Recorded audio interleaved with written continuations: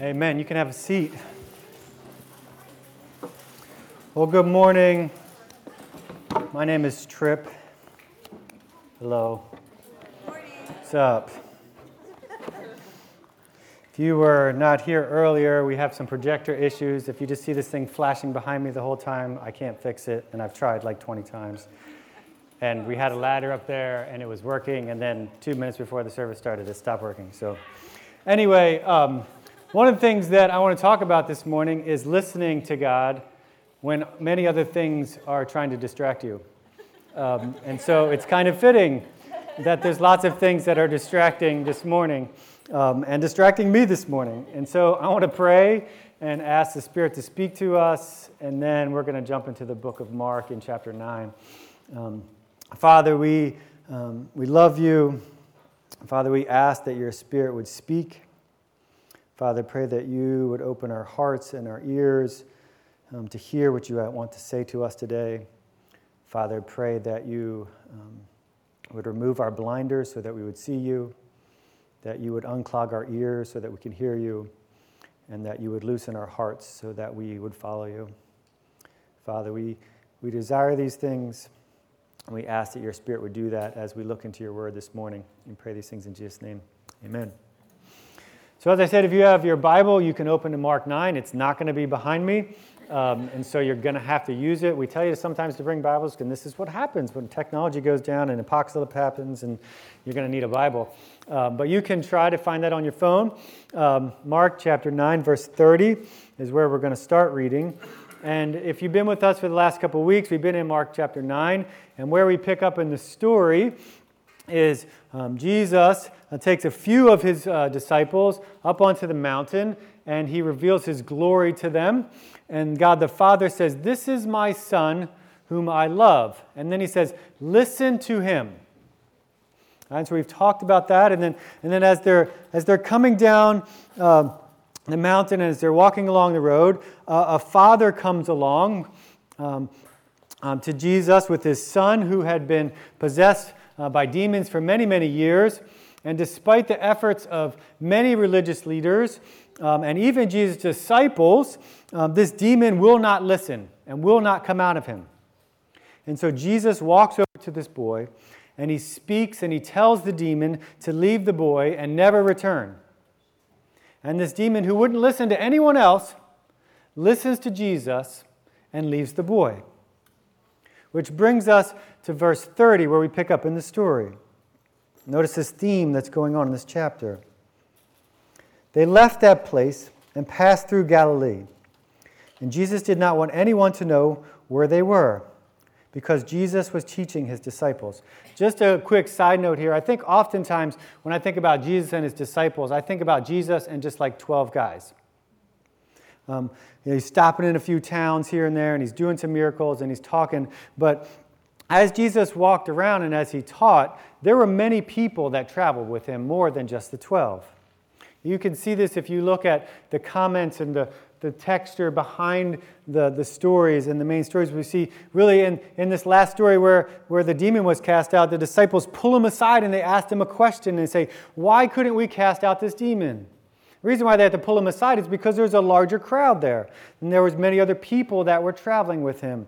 I think you ever wonder this, like, why are there religious leaders there all the time in the stories?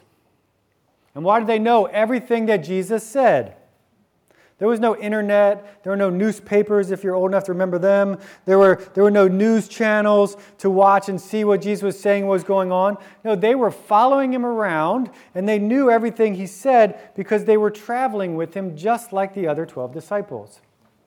And as Jesus traveled and as his notoriety became more and more known, and his party grew and grew, and many women and men joined in and traveled together and followed Jesus around everywhere he went. And so in verse 30 here, what we see is that he wanted to spend some intentional time with his closest disciples. He wants to prepare them for the future. And so he pulls them aside, and he takes them to his hometown in Galilee.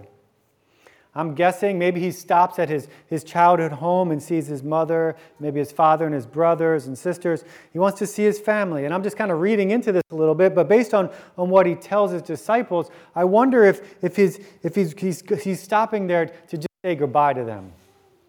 That maybe this is the last time he's going to see some of them on this earth. In any case, this was an intimate time that Jesus was saying to his disciples, I want to take you aside and I want you to listen to me. I want you to hear this. I want you to be prepared. And take a look at what he says.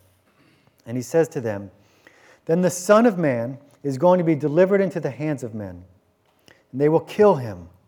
And after 3 days he will rise. But they did not understand what he meant, and they were afraid to ask him about it.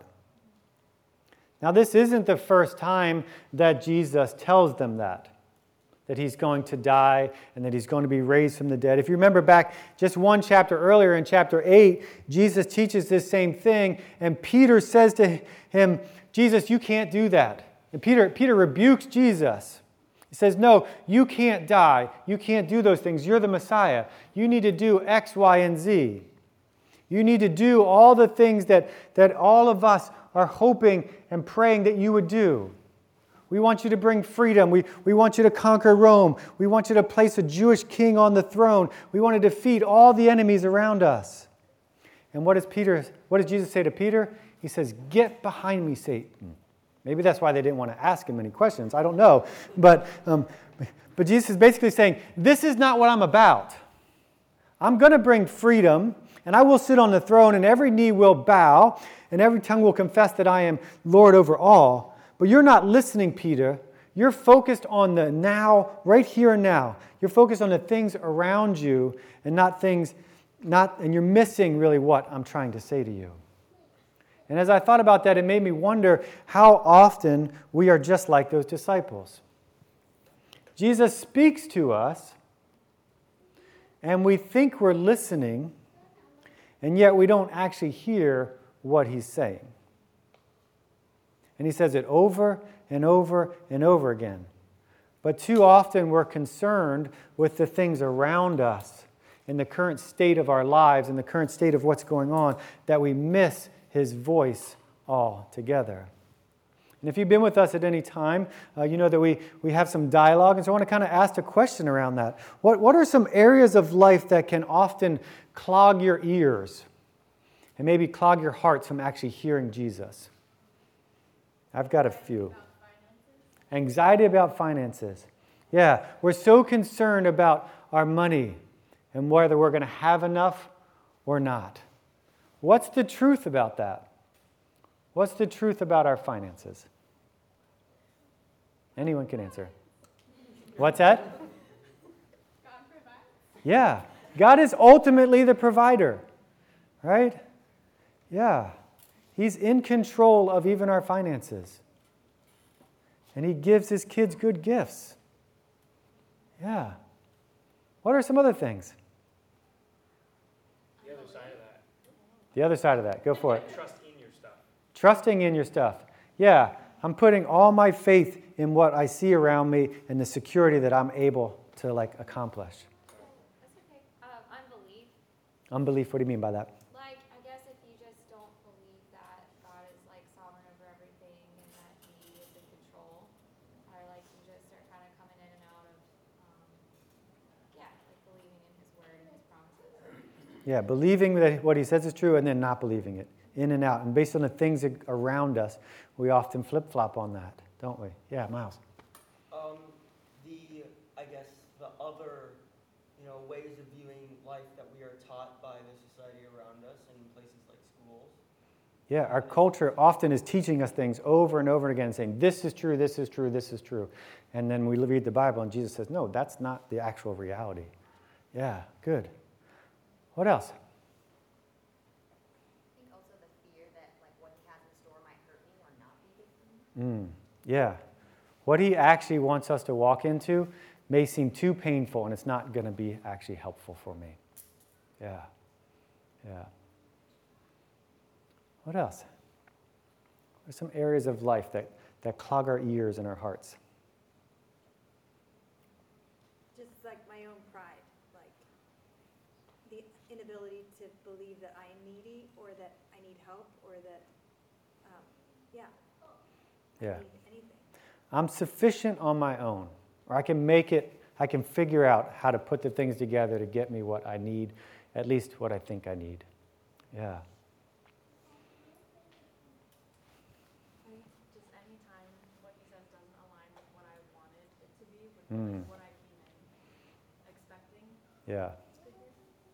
When it's not what I expected or how it was supposed to work. Yeah. I quickly close my ears to what he wants to say. Yeah. Any kind of pain that makes your top priority, like just make the pain stop. Yeah, we're often people that are just seeking comfort rather than listening. Yeah, it's good. Yeah, I think that plays out often, in politics, right? That's one of the ones I thought of right away. I think our eyes and our hearts get so consumed by who's going to be the next president or who's president now, or that we miss Jesus saying, I'm actually the one on the throne. And I'm actually the one that sets up kings and rulers, and I'm the one that puts anyone into power. And I placed them there so that you would see them and that you would realize that they're going to fail you and that you need me. Yeah. I think we can do that in relationships often. Could be with our parents, could be with our kids, could be coworkers. What they say to us often is louder and speaks more to our hearts than what Jesus says to us or what says about us. I want to encourage you as you leave this place, when you go home, to just find some quiet space and time to reflect, to ask and confess areas of your life that are speaking louder to you and causing you not to hear the voice of God. And ask the Spirit to reveal those things to you. Because there's so many things in our lives that make us do this often with Jesus. So Jesus is here and he's spending time with his disciples in his hometown. And then that he leaves his hometown, he travels about 16 miles to Capernaum, which is a city of about 1,500 people. So it's a lot larger than his hometown. And it's on the northeast side of the Sea of Galilee. And it's actually the town where Matthew, one of his disciples, was from. And so my guess is maybe they went from Jesus' house to Matthew's house. And they get to this destination. And Jesus asked the disciples this simple question about their journey in verse 33. They came to Capernaum. And when he was about at the house, or when he was in the house, he asked them, "What were you arguing about on the road?" So they take a little trip, and the disciples are arguing on the road. Now, I don't know about you, but if you're a parent and your kids are able to articulate anything at this moment, it kind of encourages me that Jesus goes through the same sign of suffering. He had arguing on the road. I don't know what it is about traveling. I've got plenty of ideas about it, but when we get in the car, there's these demons that live in my car. The demons of arguing and fighting and complaining and who's in power and she touched me and she looked at me and I'm the best and you're not. And I don't know if that ever sounds familiar to you. Maybe you've had that conversation in your car. Maybe you're part of that conversation. But I think the reality is it's easy to kind of pick those out in the car, but as adults, we aren't any different than kids. We just get a little bit more sophisticated in how we make those arguments and how we fight for position on the road of life. So Jesus endures this same mess with his disciples. And when he gets there, when he gets to where he's going, he sits down in this house and he asks them a question he already knew the answer to. He was on the road with them. He could hear them arguing. He knew what they were arguing about. Verse 34, but they kept quiet because on the way they had argued about who was the greatest. It's pretty classic, isn't it? Just crickets. They all knew Jesus knew what they were arguing about, and no one wanted to say it. I think they also knew that Jesus was asking a deeper question, as he always does. He was asking the heart behind their argument. And why they were prideful, or why they were where they were unwilling to admit their own part, they stay silent.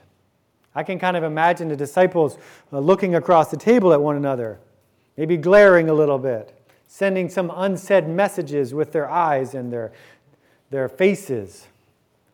No one wanted to speak. None of his disciples wanted to be exposed. You see, Jesus has a way of doing that, doesn't he? I think it's sometimes why we don't listen. We want to stay right where we are. We don't like being exposed. We don't want to admit that we're broken. Sure, we'll say we have brokenness, but then we compare ourselves with someone else who we deem as having more faults or more brokenness than us.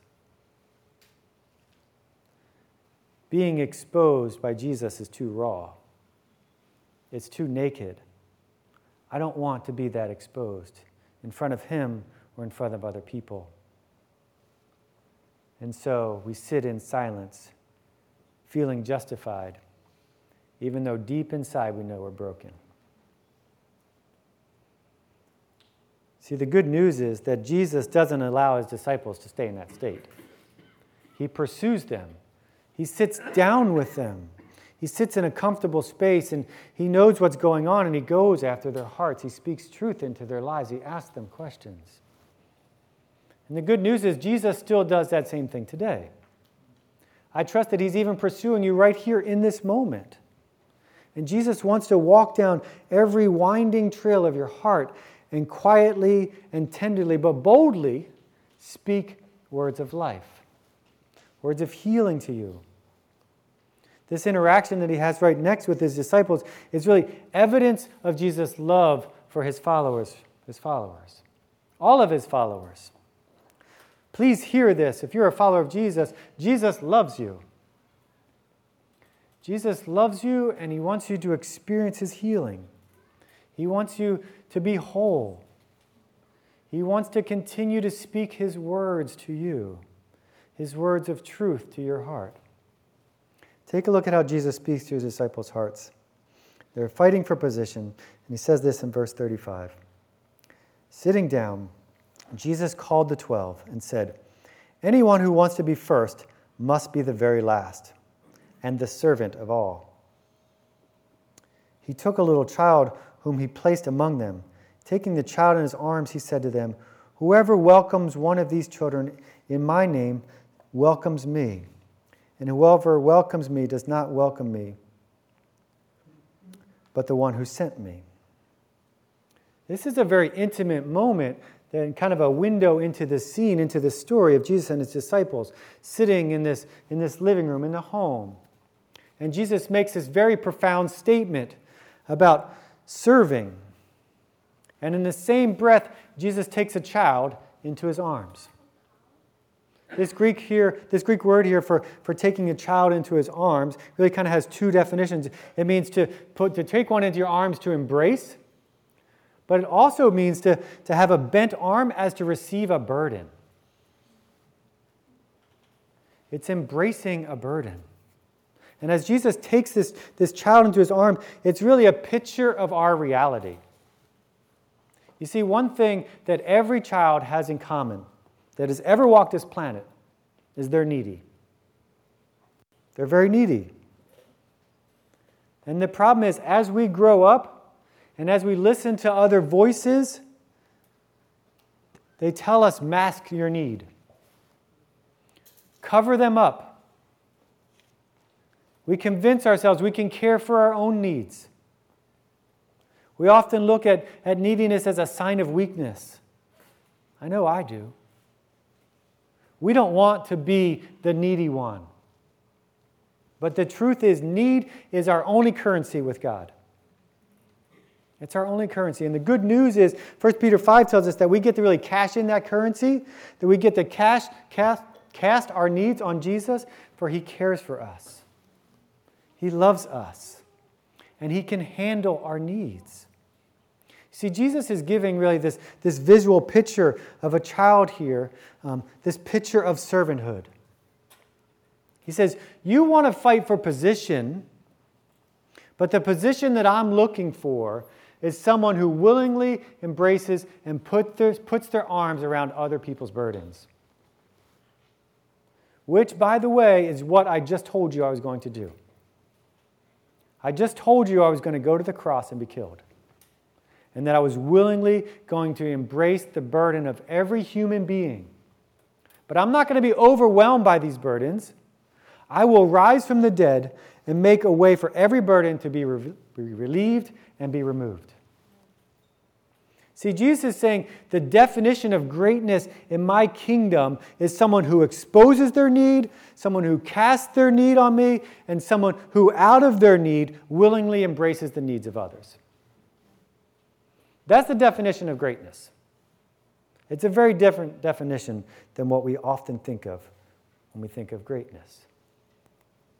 And I sense that we're often, like these disciples, wanting positions of leadership. But if we knew that was actually the job description, my guess is the applications would go way down. There wouldn't be many resumes that got turned in. I think one of the problems is we often don't see leaders lead like this. In our culture, we have a hard time of even hearing this and putting practical feet to what that would look like in life. And so let's help each other a little bit. Let's interact over this. What would that person look like in the everyday? What would it look like if you were a person or someone was a person who exposed their needs, who cast their needs on Jesus, and willingly embraced the needs of others? What do you think that would look like practically?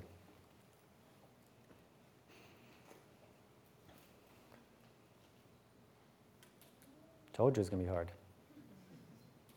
Just being open about the things that cause us to feel shame with the people in our DNA or maybe missional community, and then being a compassionate listener for those around you doing the same thing. Yeah, it's good. It's both exposing and listening. Yeah, good. What else? As a leader, I think you would take the blame for things that your followers do. Okay. Yeah, someone who willingly takes other people's shame. Yeah. In a healthy way. We can do that wrong too, right? Basically like a child, I guess? Yeah, like a child. Yeah, just like what Jesus is talking about here. I think you'd have deeper, more meaningful relationships inside that group. Yeah, there would be deep, authentic relationships.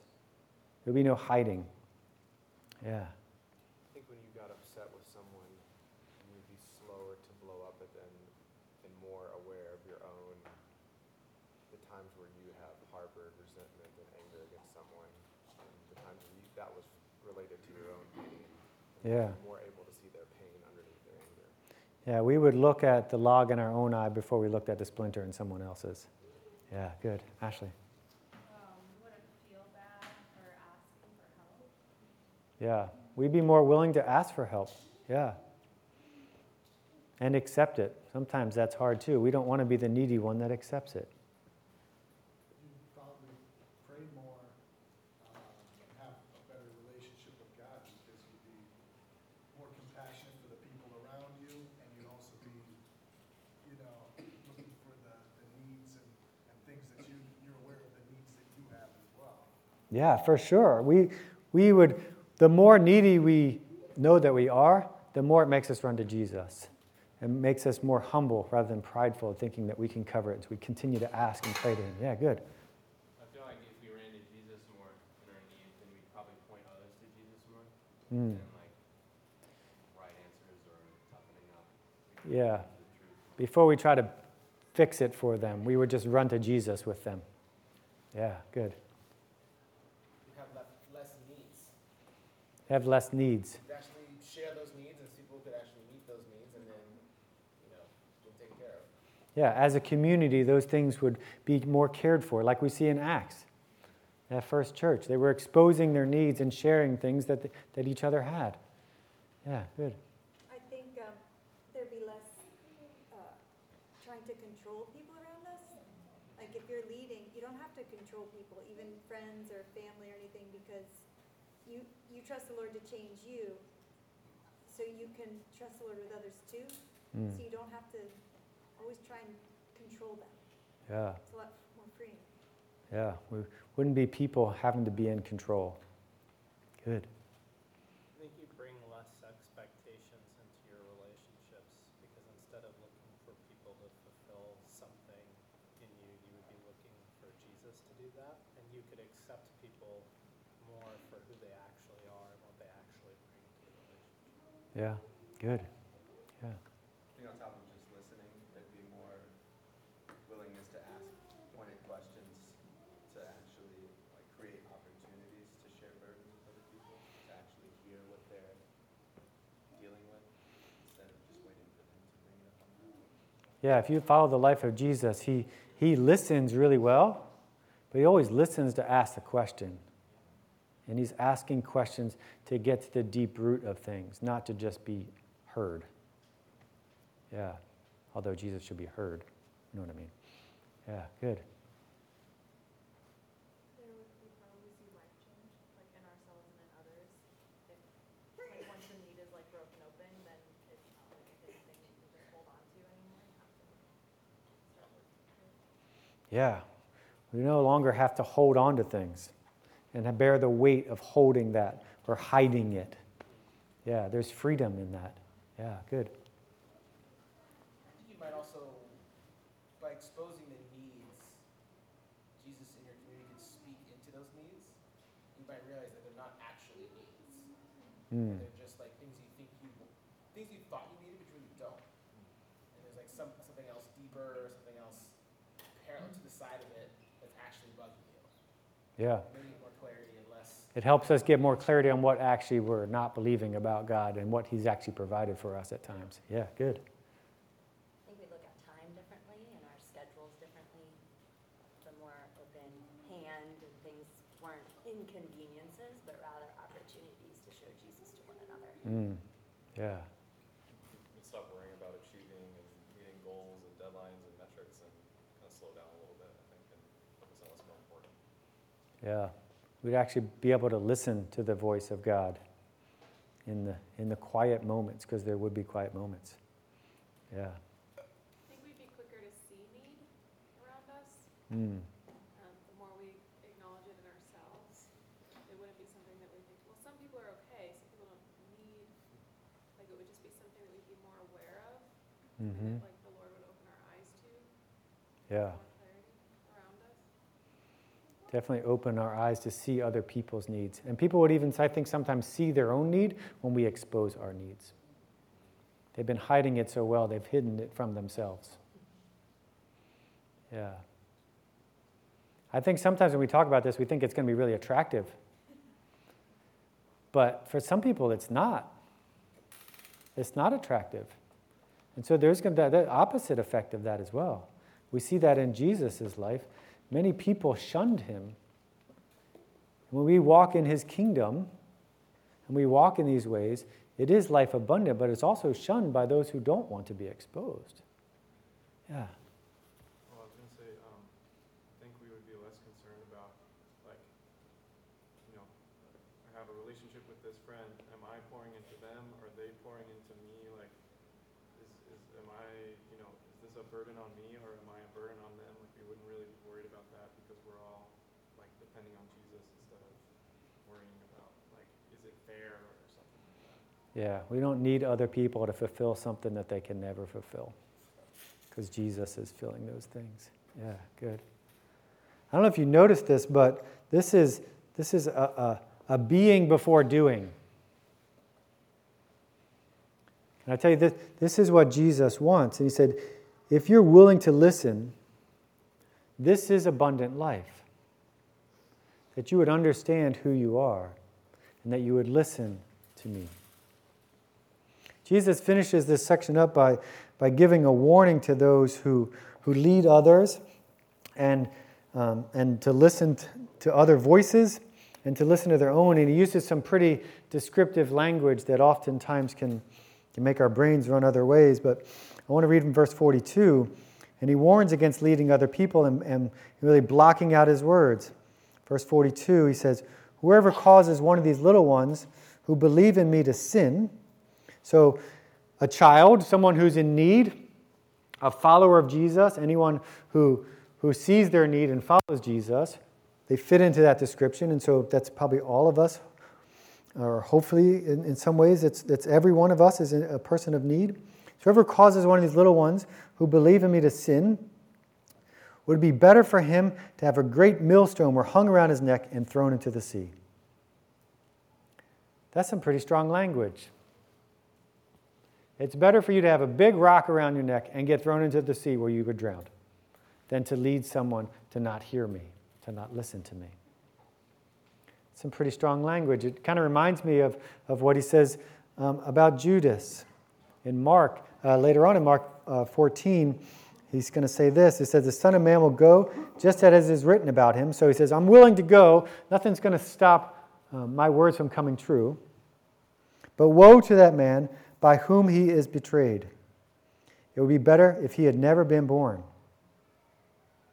Jesus says that about Judas, who he knows is going to betray him and send him to the cross.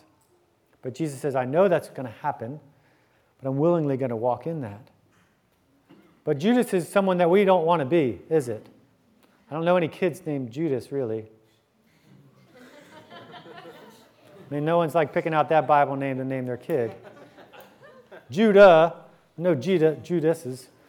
Yeah, no, there's not too many Jezebels out there either, but anyway, as I think about these words of Jesus, sorry, I'm distracting you, so you're not listening to him anymore, or me. These words of Jesus, I think, really show his heart to protect his children. And there's a strong caution here to make sure that the words we're speaking and the lives that we are living are pointing others to listen to Jesus above any other voice in this world. I think it's why in James chapter 1, it says that we should be quick to listen and slow to speak. That we really need to take stock of our lives and make sure that we're following Jesus' voice, because everything that you do and everything that I do and say loudly declares who you think God is. And regardless of how much influence you think you have, it does influence other people around you. Your life and your words influence other people and tell them about who you think God is. Verse 43 goes on and builds on this, and it says, not only just be careful about who you're influencing, but be careful about what you're speaking to yourself. You see, one of the greatest influencers in our lives is our own heart's desires. There's plenty of influencers out there now, right? Like that wasn't even a thing when I was a kid. You didn't have to influence somebody by like putting on some makeup and then everybody would buy that. But Jesus cautions here and says, he said, put a check on your internal voice. Ensure that what you're saying to yourself is in line with the words of God. We say that sometimes around here, like speaking the gospel to yourself. Verse 43, he says this, and if your hand causes you to sin, cut it off. It is better for you to enter life crippled than with two hands to go to hell, to the unquenchable fire. If it is your foot that causes you to sin, cut it off. It's better for you to enter life lame than with 2 feet and be thrown into hell. And if your eye causes you to sin, tear it out. It is better for you to enter the kingdom of God with 1 eye than 2 eyes and be thrown into hell, where their worms do not die and the fire is not quenched. For everyone will be salted with fire. Salt is good, but if the salt has lost its saltiness, how will you make it salty again? Have salt in yourselves and be at peace with one another. Those are some pretty heavy words. Some pretty heavy calls. You know, in our culture, we don't like to really talk about hell. It's not cool to talk about the wrath of God in our culture. We want to just talk about the love of God. All right, I was past the church the other day and it says, no judgment, love. I was like, well, you missed part of it. You know? Like, we need to be careful not to separate them. You see, if we only talk about love, people will not see their great need. And if we only talk about judgment, it will only lead to fear without hope. And we'll never see that our great hope comes out of our place of need. You can't have one without the other. Jesus always talks about both. Actually, whenever you see Jesus mention his death, he never mentions his death without talking about his resurrection. Amen. He doesn't. You can go and check. Read the whole Bible. Check it out. I encourage you to do that this afternoon. It might take a little bit longer than that. But it's why Jesus' really definition of greatness in his kingdom is one who actually casts their need and actually one who runs to embrace the needs of others. You see, when we read this, we can easily get distracted, and many people have gotten hung up on the harsh language of Jesus here, which has led to really many false voices speaking for Jesus about what this means. But there's an author named John Bloom, and I think he gets it right when he says this. He says, Jesus uses the extreme metaphor of cutting off our hand and tearing out our eyes. Extreme danger calls for extreme measures of escape. Yes, the mutilation imagery is a metaphor, but is not hyperbole. We know it's a metaphor because the literal loss of a hand or an eye does not get to the root issue of sin. But radical and painful amputation of stumbling blocks out of our lives may be the only way to escape falling headlong into sin's insidious, deceptive snare. It's both. I don't know if you've ever been sucked down into the hole of the internet before. I have multiple times, and I'm just going to share this story with you. But one of my holes is flesh-eating diseases. It's weird, I know, but I see these little stories, and it's like this pops up, and I was like, I need to read about that. Has anyone ever read any of these stories? No, good, don't. If you're a hypochondriac, don't even think about it. But if you read these stories, and now you probably will afterwards, there are these crazy stories of people who either get like bit by a little bug somewhere, or they get a small little cut, and a few days go by, and it like starts to itch a little bit, and it swells up a little bit, and they think it's something that'll be okay. Maybe they take a little bit of medicine, and they just go on with their life. And a few weeks later, it still isn't healing, and it's starting to like blister up a little bit. It's starting to look a little infected, and it's kind of bigger spot now. And I've read a lot of these stories, and so I know the depths of them. I don't know. I came from a line of doctors. I don't know why. A lot in my family, there's a lot of people in the medical field, so sometimes my brain goes there. Anyway, this infection gets blistering up, and so they finally go into the doctor. They make an appointment, go in a few weeks later, and the doctor looks at it, and he discovers that it's this flesh-eating disease. I'm going to say it for you. It's called Nicaragulus, I don't know, this is probably wrong, fasciitis. I know that fasciitis is right, because that's the flesh part. But it's this flesh-eating disease where bacteria kills the tissue under the skin. And if you look at the pictures of them, they often have pictures. The beginning picture, it doesn't look that bad. It's maybe like a 4 on the disgusting scale. But when they go to treat it, they find these pictures are really disgusting. They're queasy. If you're queasy, don't Google it. Because what happens is that as that bacteria infection starts to spread really, really fast. And what they have to do is they have to fillet open your body parts. So if it's in your leg, they just make these giant cuts in it. And there's this black, dead, this may be getting too disgusting for some of you, this black, dead flesh underneath there. And sometimes it's so bad that they end up cutting off the entire arm or the entire leg to save these people's lives. And if they wait too long, it's too late. And as I think about that, this is what Jesus is saying. sin is like. It's like this festering, soul-eating disease that kills us under the surface. And Jesus is calling us to do the hard work of actually exposing our sin and exposing the other voices that are not speaking the truth of God, and remove them and chop them out and get them out of our lives and replace them with the truth of Jesus. Replace them with the words of life. You see, the problem is, as sick and gross as that disgusting story may be, I think often we love our flesh-eating diseases more than we love Jesus. Our disease is more comforting. It's more familiar than Jesus.